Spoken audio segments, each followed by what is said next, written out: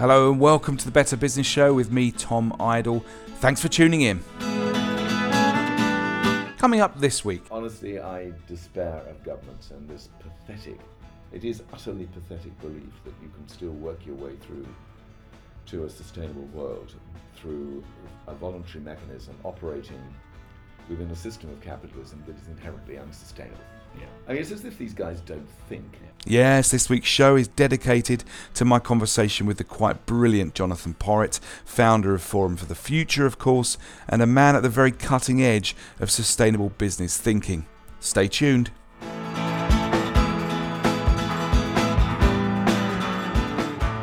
Yeah, welcome back. This is episode 37 of the Better Business Show. Really appreciate you coming back to us. If you're a loyal listener, I know we have many of you out there. Thanks for coming back to us, and if you're new to us, then welcome. There's 36 other episodes to work your way through. You lucky people. Just go to betterbusiness.show. You'll find all of our previous episodes listed there, and you can work your way through those. Now, we're shaking up the format slightly from this week. We're not going to have a news roundup segment that we usually have. As you know, we usually do a sort of 10-minute segment with Vicky Knowles, all about the latest happenings, who's doing what and why across the world of better business. We're not doing that in this week's show. Instead, we're going to play that out in a separate podcast that will go out on Friday. So, we're trying something new. We're giving you all the latest news developments as you leave the office on a Friday afternoon, and ready yourself for the weekend so you're fully up to date. So we're going to try that this week. And that just leaves us with a bit more room to breathe in these main episodes, these main stories that we run. I had such a lovely time meeting up with Mr. Jonathon Porritt last week. There was so much to talk about, so I really didn't want to edit it and cut that conversation down too much. So you're going to get all of that. We're going to try and get 2 episodes of the Better Business Show out each week, kicking off this Friday. If you don't want to miss anything, the best way to do that is to subscribe to the Better Business Show newsletter, which will hit your inbox on a Friday, pointing you to both this week's main story plus that news roundup podcast as well. I urge you to do that. Go to the website betterbusiness.show. Right at the top there, you'll see a box. Give us your email address and you'll start getting that newsletter. The financial crash of 2008 was supposed to be a great opportunity for the left.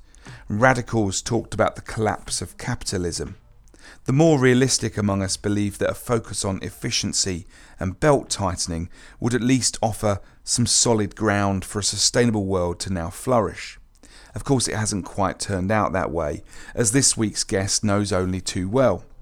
He may not like to describe himself as a greenie, not least because his work over the past 40 years has been as much about tackling economic and social issues as it has been about tackling environmental ones. But Jonathon Porritt continues to bang the drum for progressive thinking in politics, in business and beyond. And as you're about to find out during our extensive and wide-ranging interview this week, he continues to despair at the lack of government intervention in supporting companies of all shapes and sizes to get on the right path towards sustainability, describing as utterly pathetic the UK government's insistence that letting companies make voluntary commitments is enough to transform the economy. Of course, his work at Forum for the Future, which he set up back in 1996, has seen him work directly with some of the world's most progressive companies, like Marks and Spencer's, like O2, like Unilever. And today, with a focus on bringing companies together to work in collaboration on a range of different projects, he's also helping small, agile and technologically brilliant companies to flourish too. Anyway, here's our conversation. I hope you enjoy it. Jonathon, it's an absolute pleasure to be here with you in London. We're sat inside the London base of Forum for the Future, a place that I guess you're probably most well known for right now, perhaps. But there's a lot to talk about. How do you describe yourself these days? If someone asks, who doesn't know who you are, what you do, what do you usually say? Good question. I've always had real problems describing myself as an environmentalist. Okay. Because why? I just don't think that's where the core of my work is. Right. I'm really much more focused on a lot of the economic issues, some of the social issues, this much fuller strategic picture about sustainable development. And as soon as you're in an environment box, the greenie box, then you've not only pigeonholed yourself, but also you've allowed other people to say, so you're dealing with that bit of the spectrum, but you're not dealing with the stuff that probably relates or matters more to us. And anyway, sustainable development has struggled to make the socioeconomic arguments as strong as the green argument, so I kind of have to keep saying that. So I call myself now a sustainability activist, which is keeps my campaigning enthusiasm running. But I'm 4 days a week I'm still founder director of Forum for the Future. So what's happening here right now at Forum? What sort of projects you engage with? Anything you can tell us about? I mean all our work is kind of in the public domain as a not-for-profit. We've got a lot of really big, chunky, system-changing type projects on the go at the moment. And we're in the middle of our 20th anniversary, and it's been a really interesting time to reflect on how the starting premise of the Forum, which was to develop one-to-one relationships with not-for-profit organizations, public sector organizations, and for-profit organizations, right, but basically dealing with each separately as a sustainability advisor, critical friend, and so on. Worked really well for the first 15 years, to be honest, and built up until we had dozens of partners in all the different sectors. Come 2008, the financial crash, most of our public sector partners just disappeared. And then the election in 2010, the government removed the rest of them. All the regional development agencies, the strategic health authorities, all the organizations we worked with at that regional tier, and most of our local authority partners who then could see the storm coming their way in terms of budgets and so on. So our public sector work was thinned right down to about 20% of what it had been just 2 years earlier. Wow. Yeah, it was a big hit. So now it's all about the big boys, it's about the big corporates that you're working with. Tends to be, but we have a very strong interest in innovation. So we run an innovation network. We do a lot of stuff with startups, with younger companies, trying to demonstrate how their way of doing things is going to work better for the planet, people, profit, that old line, still important. And we very much like to support them because in a way they are setting the pace. They're just much more nimble. They kind of get to the heart of things much quicker. Right. And although there are real benefits in working with large organizations, they are slow and ponderous. Right. When they move with determination, but it takes a long time to get them up to the line and get going on this stuff.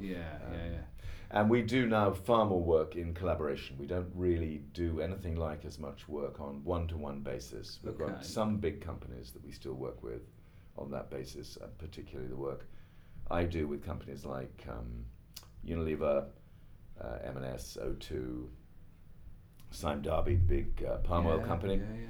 And I have these 4 or 5 very big kind of single partner type relationships that I'm still very involved in. And is that because they specifically asked for you, these companies? Well, I've been involved for so long. I've been doing stuff with Unilever since 1996. Wow, right. So 20 years on. I still wouldn't claim I completely understand how Unilever works because it's a very complicated organization, but I have a pretty good idea about how things can be pushed along, made to happen inside Unilever. Worked with M&S for more than a decade. So, these are kind of very long, trust-based relationships where I've developed the kind of involvement in the senior executives with the chief exec, with the sustainability team, and have learned how to be useful, basically. Now, given your kind of history and your background in helping companies of all shapes and sizes, my initial temptation is when I meet you is to say, so what's happening? How are we getting on? As if you have all the answers. Of course, there's the enlightened bunch that you're working with a lot of them. But I mean, what about this business response, the collective of the many thousands of businesses that are having an impact and trying to do something? How do you kind of assess how they're getting on, do you think? Given that governments are on balance, still unhelpful Yeah. in terms of framing sustainability in the right way, in terms of introducing changes in how the market operates to promote more sustainable outcomes rather than less sustainable outcomes, which is where we still are today. Given all that, and it's a very big part of it, because businesses can operate to a certain extent within their own envelope, their own framework, but they're massively dependent on what is happening in terms of government interventions, public policy priorities, how the market is being incentivized. You know, they can't ignore all of that. No. That's a hugely important shaping influence. But given the government is really not doing much more on this than they were 10 years ago, I still think it's pretty good, actually. I still think the leadership values have been sustained. In the companies that are in that progressive vanguard, there's no reason why they wouldn't be, to be honest, because they've got very confident about what they're doing. They can see how it benefits the company. To be honest, there's no downside. There's just no downside. Yeah. And often when we're talking to companies who haven't kind of seen what that journey might look like for them, and now an accelerated journey, we say, well, just look at what these companies are doing, and why do you think they've stuck with it? Why do you think they keep pushing on to the next challenge? It's not because they've got this evangelical save the planet kind of thing going on. No. They do it because it works. It works internally for employees, it works externally for stakeholders, it works for shareholders. There literally is no downside. And given that, I suppose the fair criticism is, well, if that's the case, why aren't they doing even more? And that's when you come to this nexus of relationships between large companies and governments. And it takes something like nutrition, for instance. Yeah. We've got a lot of companies out there in the food and agriculture business who raised their game on nutrition. They're pursuing higher standards on the obvious things, you know, whether it's around sugar, fat, salt, whatever it might be. They're looking at providing a better balance of product to meet higher expectations for consumers on balanced diets and nutrition and so on. But it is just grindingly slow.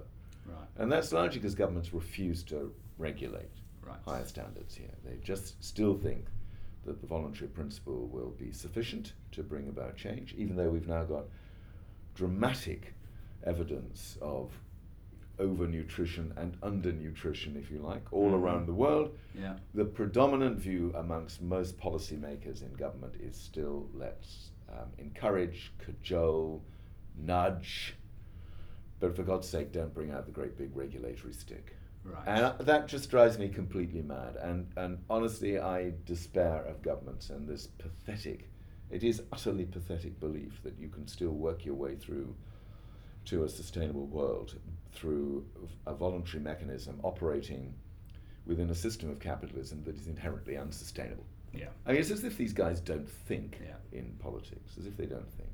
Yeah. So it's frustrating for business because actually in our conversations we honestly do often spend time talking to business leaders who are saying, oh my God, this could all be done so much more effectively if we just had the framework aligned differently. And these companies that look at the vanguard and struggle to kind of, as you say, follow, they're going to need government intervention. Well, they need a lot more pushing along. Yeah. That's the point. And they don't see the balance of risk management and top-line growth or opportunity. They don't see that. Right. Because you only get to see what that really looks like when you're doing it. And it surfaces. Or when you're in practice. trouble, I guess. Or when you're in trouble. That often kicks off the journey to start with. Yeah. But we do need a better way of getting companies into sustainability than them being kiboshed by some sustainability scandal.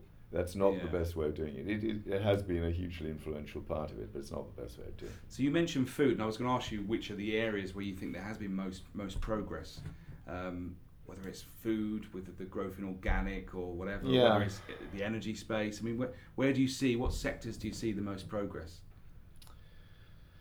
I think there is a considerably higher level of awareness now in global food companies. I mean, they are looking at what the basic constituents of sustainable food production, manufacture, distribution, and so on really looks like. And there's a far greater understanding of that.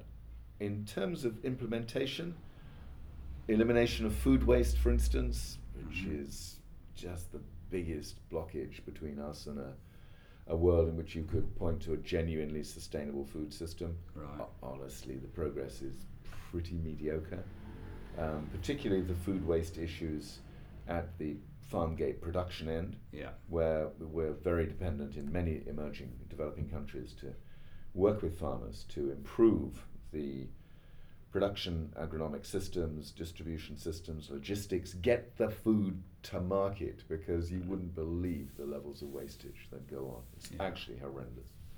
So the awareness levels are definitely higher. People talk now more confidently about the importance, for instance, of sustainable protein. We run a big collaborative for companies interested in protein, because it's no good just talking about we need more food. Honestly, when I hear a business leader say that, or a politician, I just think, oh, for God's sake, it's, this is just so obvious it's not worth saying. Yeah. And when people tell me, in the next 30 years we're going to have to grow as much food as we've grown in the whole of the history of humankind, I honestly want to shake my head in despair, because it's not about volumes of food. Right. It is about what kind of food grown in what way to produce what outcomes in a better society. Okay. And just simply saying we have to have 40% more food by 2030 actually deliberately obscures the reality. Right. Deliberately obscures that reality. Why does it do that? Because it just allows people to say ramp up production, and the problems are sorted. Yeah, right. And those very production systems lie at the heart of some of the worst sustainability problems we face today. Right. Absolutely. Whether it's excessively carbon-intensive production systems that are devastating the natural world still, through monocultures or intensive cropping, whatever it might be. Production systems that are just gobbling up water resources, particularly groundwater resources, in a demonstrably unsustainable way. I mean, you can point to any country in the world and ask them whether their agriculture is in water balance. Right. As in no more water coming out of that bounded system than is going in through natural replenishment, regeneration, recharge, whatever it might be. There's not a country in the world that is in water neutrality. Right. Not one. Topsoil depletion, we're losing topsoil all over the world, all the time. So you look at all the big things: soil, water, biodiversity, inputs, chemical inputs, energy, so the energy in for energy out, carbohydrate type relationship. We're still massively out of balance. Yeah. So when people tell me all we need to do is double production by X or grow 40% more food by Y, and then they go on to say, and that means we're going to have to do it in even more intensive ways than we do it now. They're just not on the page. Yeah. They're just not on the page. Yeah.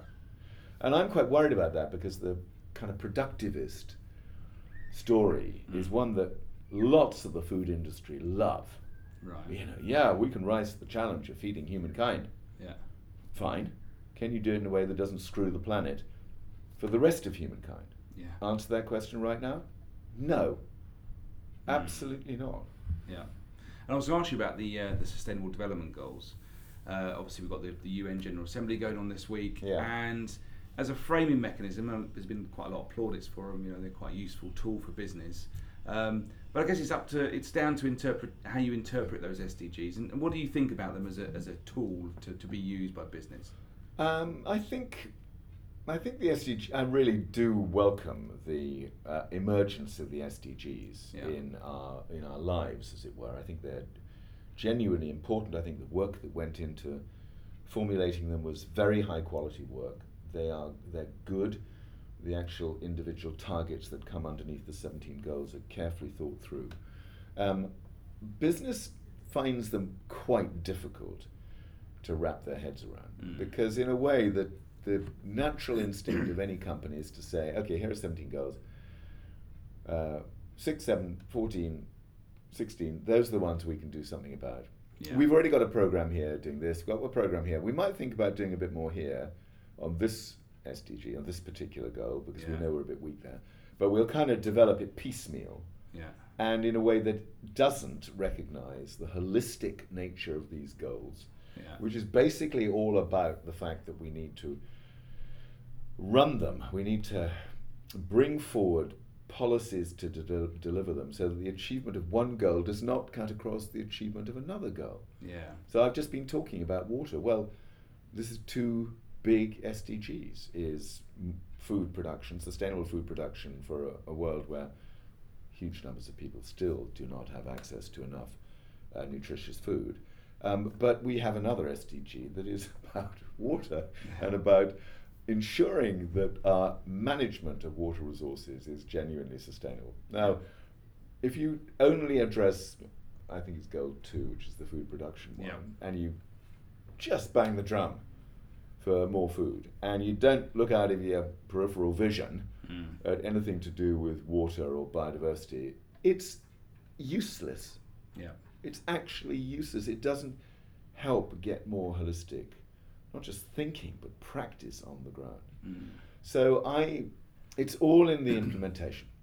Yeah. And when I watch some of the companies addressing the SDGs now, and this new business commission that was set up after the agreement around the SDGs to help business find ways of making sense of the SDGs, very practically, cost effectively, all the rest of it.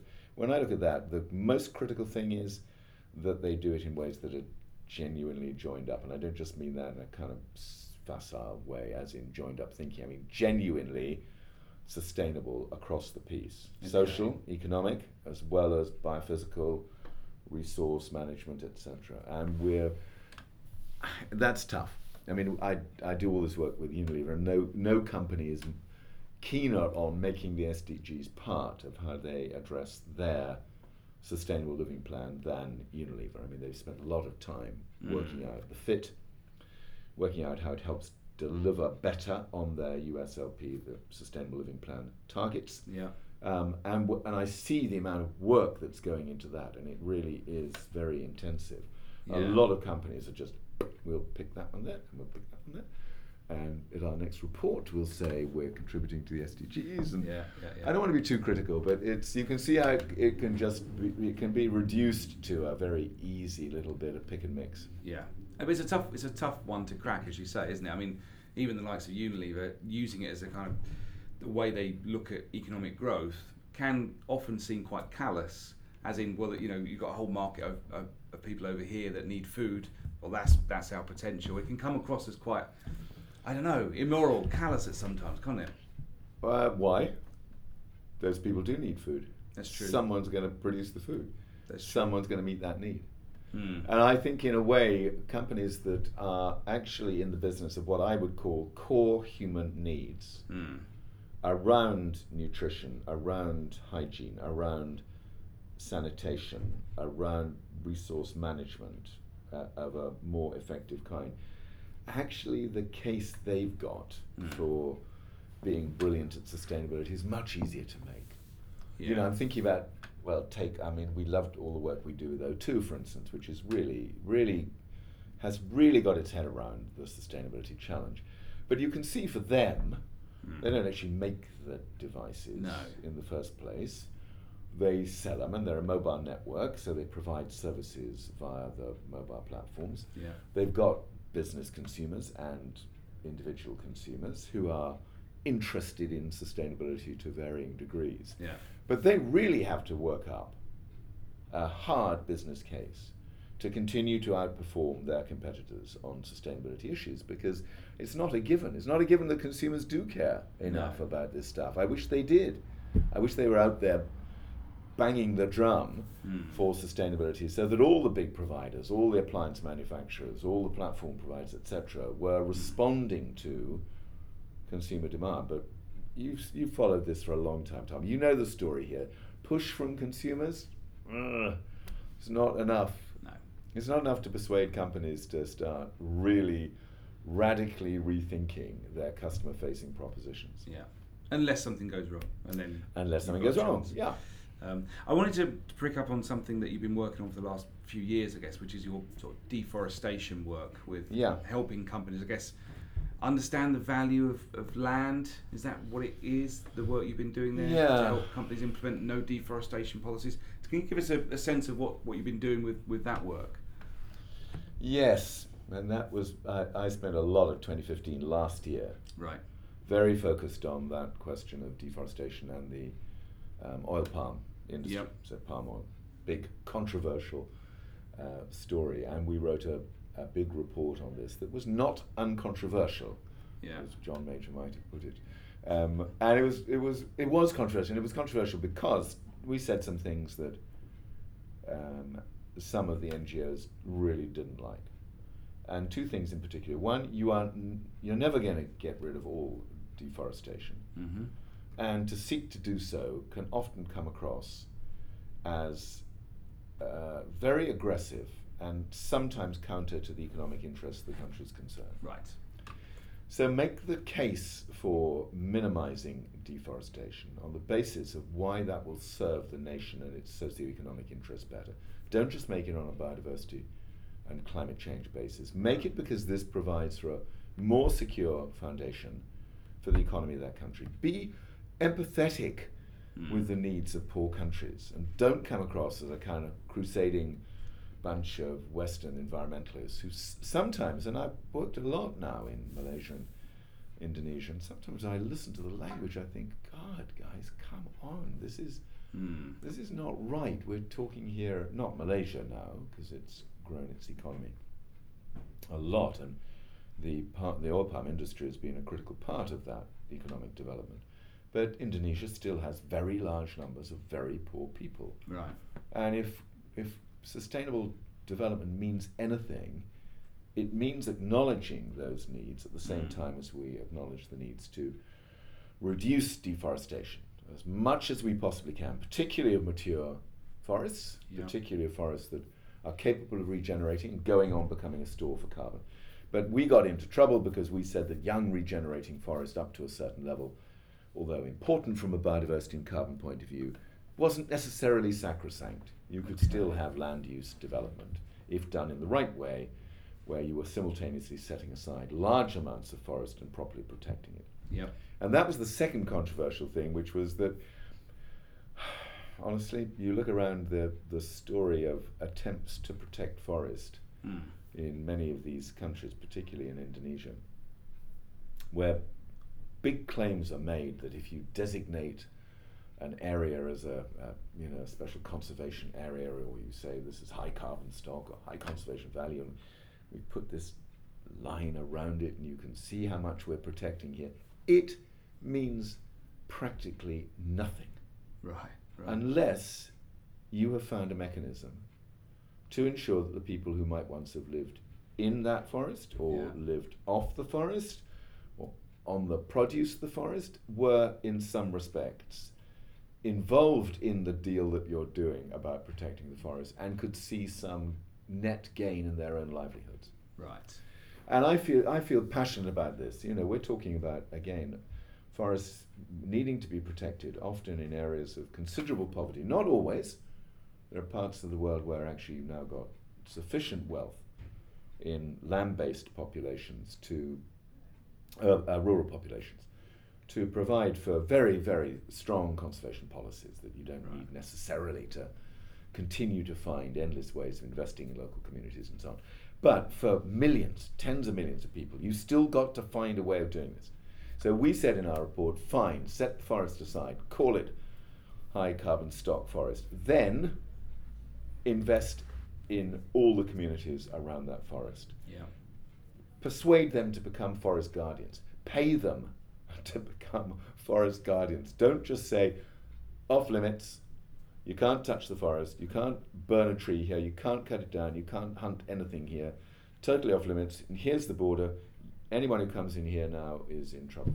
Right. It isn't going to work, and the whole of Southeast Asia is littered with forest conservation schemes that were insufficiently grounded in the needs and interests of local people. So what happens now? What's the next stage?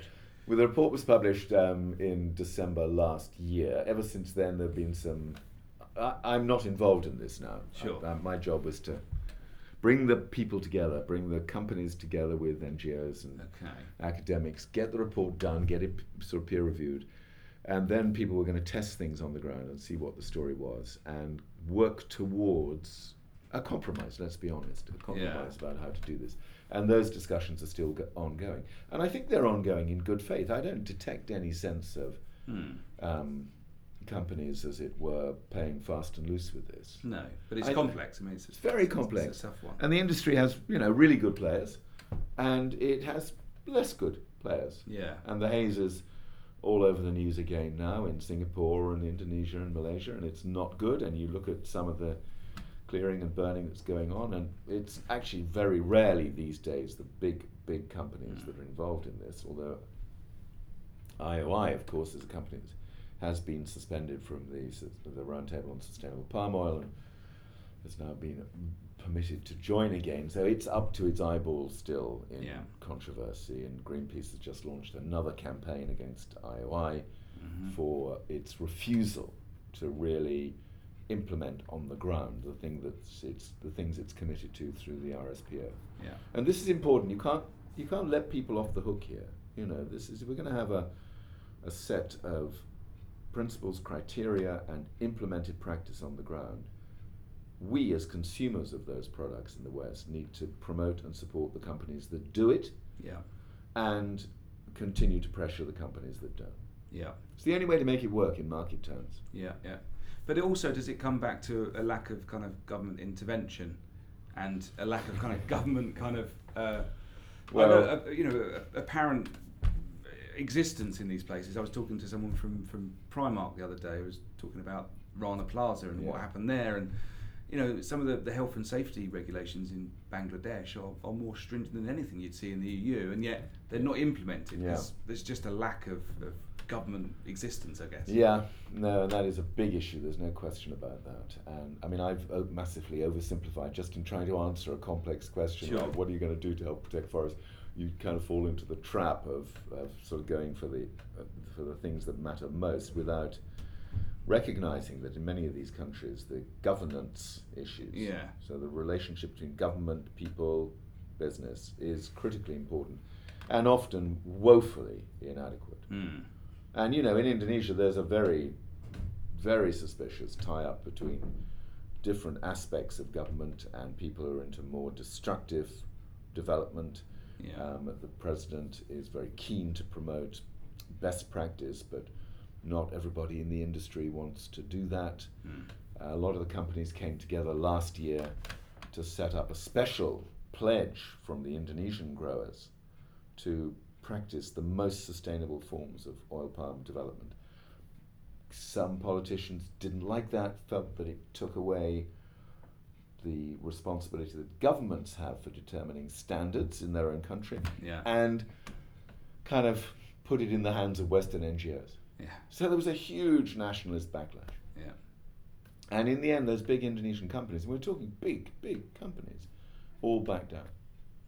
And they just said that they felt that they found a face-saving way of getting off the hook. But basically, they'd just run into very nationalistic, very nasty opposition from some of the political elites in Indonesia, saying if Indonesia wants to continue to cut down its forest, it'll continue to cut down its forest. It's got nothing to do with anybody outside Indonesia. These are very strong voices still. Yeah.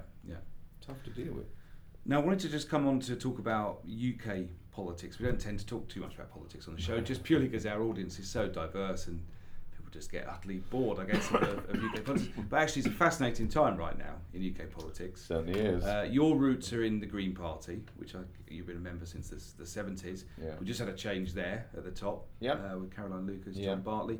But there's an opportunity, isn't there, really, with the demise of the Lib Dems and Labour and continuous turmoil right now, for a kind of a progressive alliance. What would you like to see happen? I am very interested in this, and it's not just the post-Brexit mood, although that obviously has shaped a lot of people's sensation that there has got to be something different, a better way of doing our politics, of making big decisions like this. Yeah. And there are millions of people who feel badly let down by that, by the whole tone of the campaign and everything. But it's not just Brexit, it really is.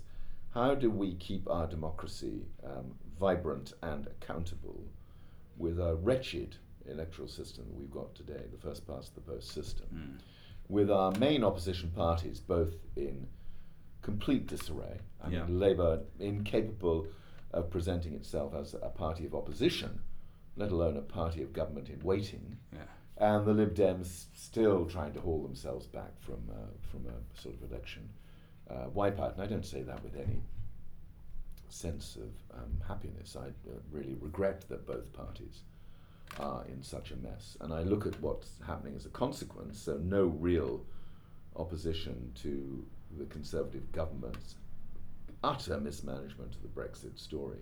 There's 8 Lib Dem MPs occasionally splutter something from the back benches, and Labour, Owen Smith, at least in his leadership campaign, made it clear that for him, finding a better route to building a relationship with Europe again, possibly having a second referendum, would be an important part of his leadership. Yeah. But of course, Jeremy Corbyn and John McDonnell, they are both Euro-skeptics at best. Yeah. I don't think they've said very much about Europe in their election campaign. So we hear nothing from the Labour Party, really, about Brexit negotiations. And it's tragic. So I think there's just a head of steam now about needing to find a better way.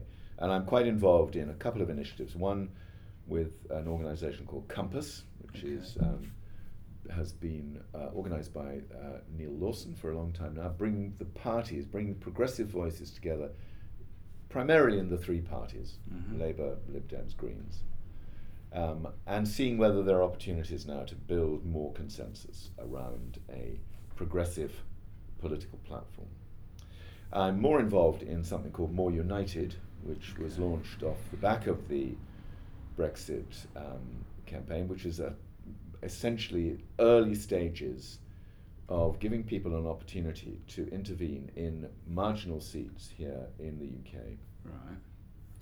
Tory marginal seats, to be specific, Yeah. to ensure that the progressive candidates in those constituencies don't spend all their energy destroying each other. Right. And by one means or another, and it's complicated, all the tactical routes to this, find a way of bringing forward one progressive candidate to take on the incumbent Conservative.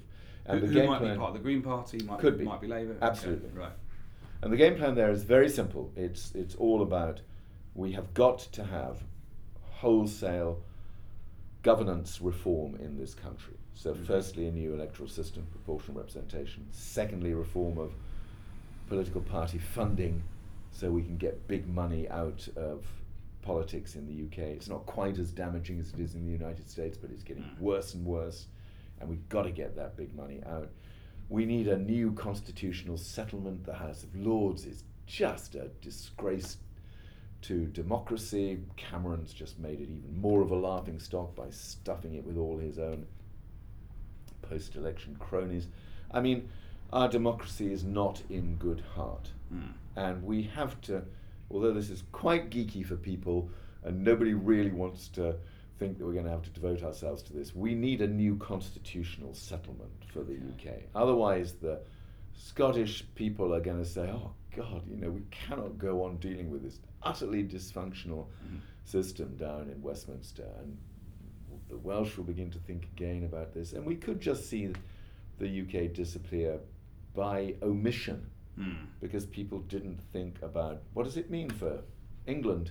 What are we going to do about England? Most people don't want to talk about that because they think, oh my God, if you start talking about England, the next thing is you'll be cozying up to Nigel Farage and UKIP. You don't need to be a member of UKIP to talk about the future of England. It's part of the constitutional settlement of the UK. So we're in a total mess. And if we don't get some really serious political energy going around those governance issues, then we'll just carry on down this road, and progressive voices will be irrelevant for at least another decade. And for me, I look at the next election, 2020, Theresa May last that long. Lib Dems nowhere. Labour probably still fighting each other. Greens may have a chance of getting one or two other seats as well as Caroline. I doubt it. Boundary Commission changes have just given the Tories another 30 seats, roughly. UKIP could be resurgent if Aaron Banks decides to pile a few more of his millions into taking on Labour marginals in the north. What kind of a prospect is that? And honestly, the opposition forces today are so weak, divided, and incapable of putting forward, as it were, making the next government, that we have to find a different way. I guess there is weakness in the opposition right now, as you say. Plenty of it is about those progressive ideas not landing with people, though, which has been going on for decades now. Yeah. So something needs to change there too. I mean, Caroline Lucas is brilliant, isn't she? She really does connect, but there's something missing, isn't there? Well, yes and no. I mean, it worries me, for instance, that we're all, all of those parties, Lib Dems and Greens and Labour to a slightly lesser extent, are pretty passionate about getting on top of climate change as a really big thing. We far too often sort of take comfort in the Climate Change Act and all the rest of it, which isn't really enough any longer. But it's true that if you simply talk about climate change out there in an electoral context, people kind of think, oh God, here we go again. Yeah. Whereas if you talk about climate change as the single most dynamic way of providing jobs, driving innovation, building export markets, helping young people through new skills, doing the things that we need to do to position the UK economy on manufacturing issues, etc., then you think, why would anybody not be really interested in that? And we are not good enough at that. Let's be honest. Let's take that criticism on the chin. It just is perfectly true that at the last election, nobody articulated that really passionately enough, that it was all about jobs and foundations for prosperity for the future, and we've got to get good at that. So I take the criticism, and I think that there are opportunities now to learn about that and to make it much more relevant for the future. For people who are, it's not that they're denying the horror story about climate change in the future, but they basically think, okay, guys, we see that, but what do you want us to do? We don't have a lot of disposable income to stick solar panels on our roof. We're struggling to make our way in the economy. You talked to me about getting rid of my car. If I got rid of my car, I wouldn't be able to do any of the work I need to do. You keep saying I need to do this, do that, do the other. For many, many millions of people in this country, simply coming up with a recipe of low carbon mandates is not the way of getting people to care about climate change. Now, when we've met previously, you've often described yourself as an optimist. Do you have to be to work in this game that we work in? I tend, actually, funny enough, I tend not to use the word optimist. Okay. I tend to use the word hope rather than optimism. Hopeful, right. Because I just think hopeful is more grounded in reality. I think there's a kind of shiny, glittery optimism out there, which I've always described as the techno-optimism, of people who just get too excited about the next amazing breakthrough on solar power. I mean, I'm pretty excited about the amazing breakthroughs on solar power, I can assure you. But I'm not going to pin my expectations of a sustainable world on the next efficiency gain or price reduction in the next PV array coming out of China. Because that's escapism. So I'm very nervous about the kind of full-on techno-optimism, and I'd much rather look at this whole idea of thinking through these technology opportunities with a view to redesign our lives so that both our urban and our rural lives just become better lives for people as a consequence of thinking through these technologies, their impact on people's lives, and making sure that this phrase that resonates now post-Brexit, that those who feel left behind are not left behind in the way in which we deploy this new set of technology interventions. Right. And putting that first and foremost, saying this is about equity, this is about social justice as much as it is about a low carbon future. Yeah.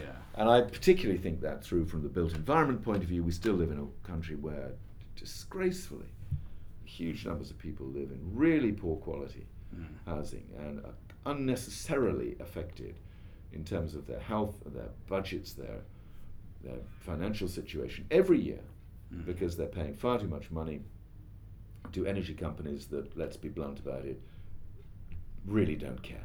No. Just do not care about fuel poverty in this country. And we have a government that just doesn't care. Just doesn't care. So for me, I love to see new solar panels emerging on more and more roofs around the country. What I want to see is understanding that our built environment is part of the critical infrastructure of this country. Yeah. We need a full-on quantitative easing type project to invest in that housing stock, and over the course of the next 10 years to bring every single building up to the standards that you would mostly find elsewhere in Europe. Yeah. And do that as a national priority and stop beating around the bush here. We know what the health benefits will be. We know what it'll mean for people's quality of life, reduced bills, etc., etc. We know how to do it.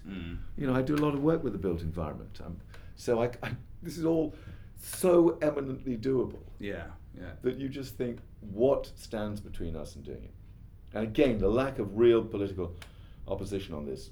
Labour knows everything there is to be known about fuel poverty in this country. Yeah. But do they think that's what they should be out there campaigning to put right? Not so far as I can tell. Yeah. Yeah.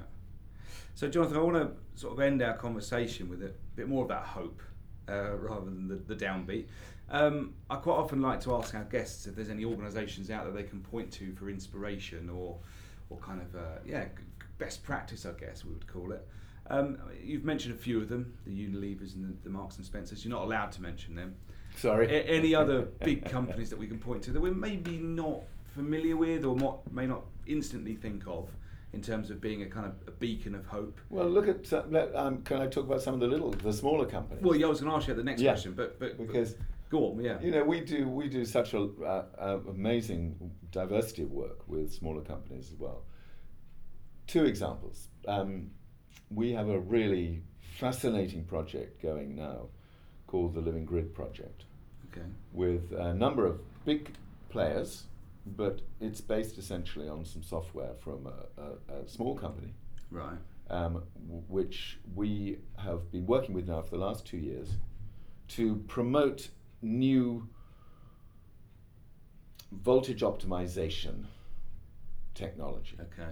It's very smart software which allows companies to work together to reduce the amount of electricity they need at a certain point when they don't need it. Yep. So they can make it available to the grid to help deal with peaks and troughs in that pattern of electricity usage on the grid. Okay.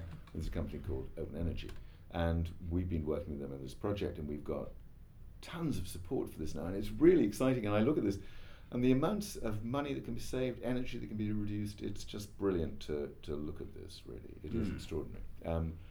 So we're doing a lot of work in that space now with energy entrepreneurs, and a lot of it's to do with data, a lot of it's to do with smart software, with working into this whole notion of not just digitization, but some of the new technologies where you're going beyond digital to the use of big data, to the Internet of Things, to this whole slightly out there story about the energy system of the future. But honestly, that future is amazing, and we keep ourselves pretty upbeat by working with companies like that. Yeah. And the other thing that has happened recently, we've just signed a new partnership with a company called Pucker Herbs, which will be well known to people because they use their tea bags and various other bits and pieces.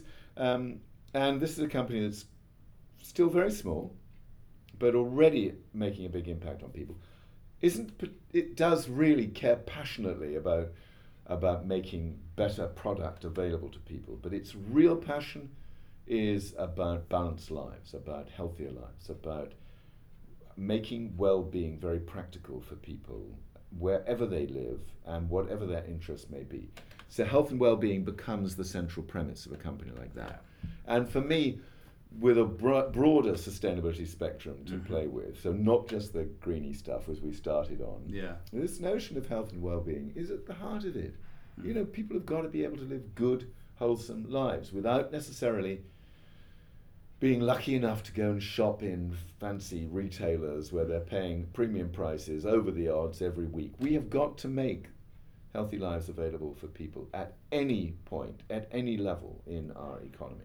Yeah. So we're just as interested in that whole story about health and well-being, and how to make that now a bigger part of what a sustainability story looks like for people, for ordinary people, not for the dyed-in-the-wool greenies, but for ordinary people. How do you articulate that? So open energy and pucker herbs. Yep. We'll add them to the list. Excellent. We'll try and get them on the show. Good. But that's been an absolute pleasure to spend some time with you, Jonathan. And, thanks for agreeing to be on the show. My pleasure. Very nice to see you again. The always brilliant Jonathon Porritt there, founder of Forum for the Future, and a man who has, as you heard, has his hands in a number of pies right now and really leading the charge for a better planet, something he's been doing for the past 40 years, no let up there. But I love talking to Jonathon, such an inspiration, full of wisdom, and somebody that always tells it like it is. You can find out more about everything that Jonathon and I spoke about during this episode. We have the links to many of the references he made during our conversation in today's show notes. So head over to the website betterbusiness.show for those. And that's it for this week's show. We'll be back again on Friday with our news roundup. I need a snappy name for that, I think. I've got just a few days to come up with something. If you have any ideas, then please do give me a shout. But yes, the Better Business Show is available on iTunes, on SoundCloud. The best place is probably to subscribe to the show so that new episodes hit your devices every time we release one, now on Mondays and Fridays. We're also available on Deezer, on Stitcher, on TuneIn, those apps if you have those. We have a brand new Facebook page for you to like and follow, so please do that. Just search for Better Business Show within Facebook. And of course you can follow me on Twitter and LinkedIn at Tom Idle for all the latest updates on all things Better Business Show. And also if you want to get in touch with me, then tomidle@narrativematters.co.uk is my email address. Anyway, that's it for now. Until next time, goodbye.